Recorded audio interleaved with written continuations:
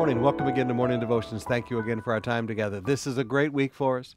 The opening of Abu Dhabi, Dubai, San Fernando, and Malolos Bulacan all in one week. It is a great week. And then Ignite the Moment, Friday, Saturday, and Sunday in the services. We'll see you there. But right now, I want you to come with me to Jude, down to verse 22. He says, "And have mercy on those who doubt." Have mercy on those who doubt. You know, there are many people who say that they never doubt.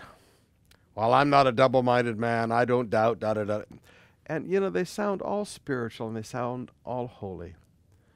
But I have never in my life met a great man or woman of God who didn't have to face doubts. All of us, we face doubts. You face doubts. Jude said, have mercy on those that doubt. There are going to be people when they first get saved, they're going to wonder, am I really saved? Is this really real? I've watched people get healed, miraculously healed, and they go, am I really healed? Is this real?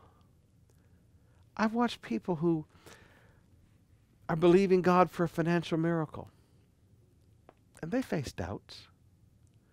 Can I just please ask that we get over the arrogance of faith, because there's no arrogance in real faith.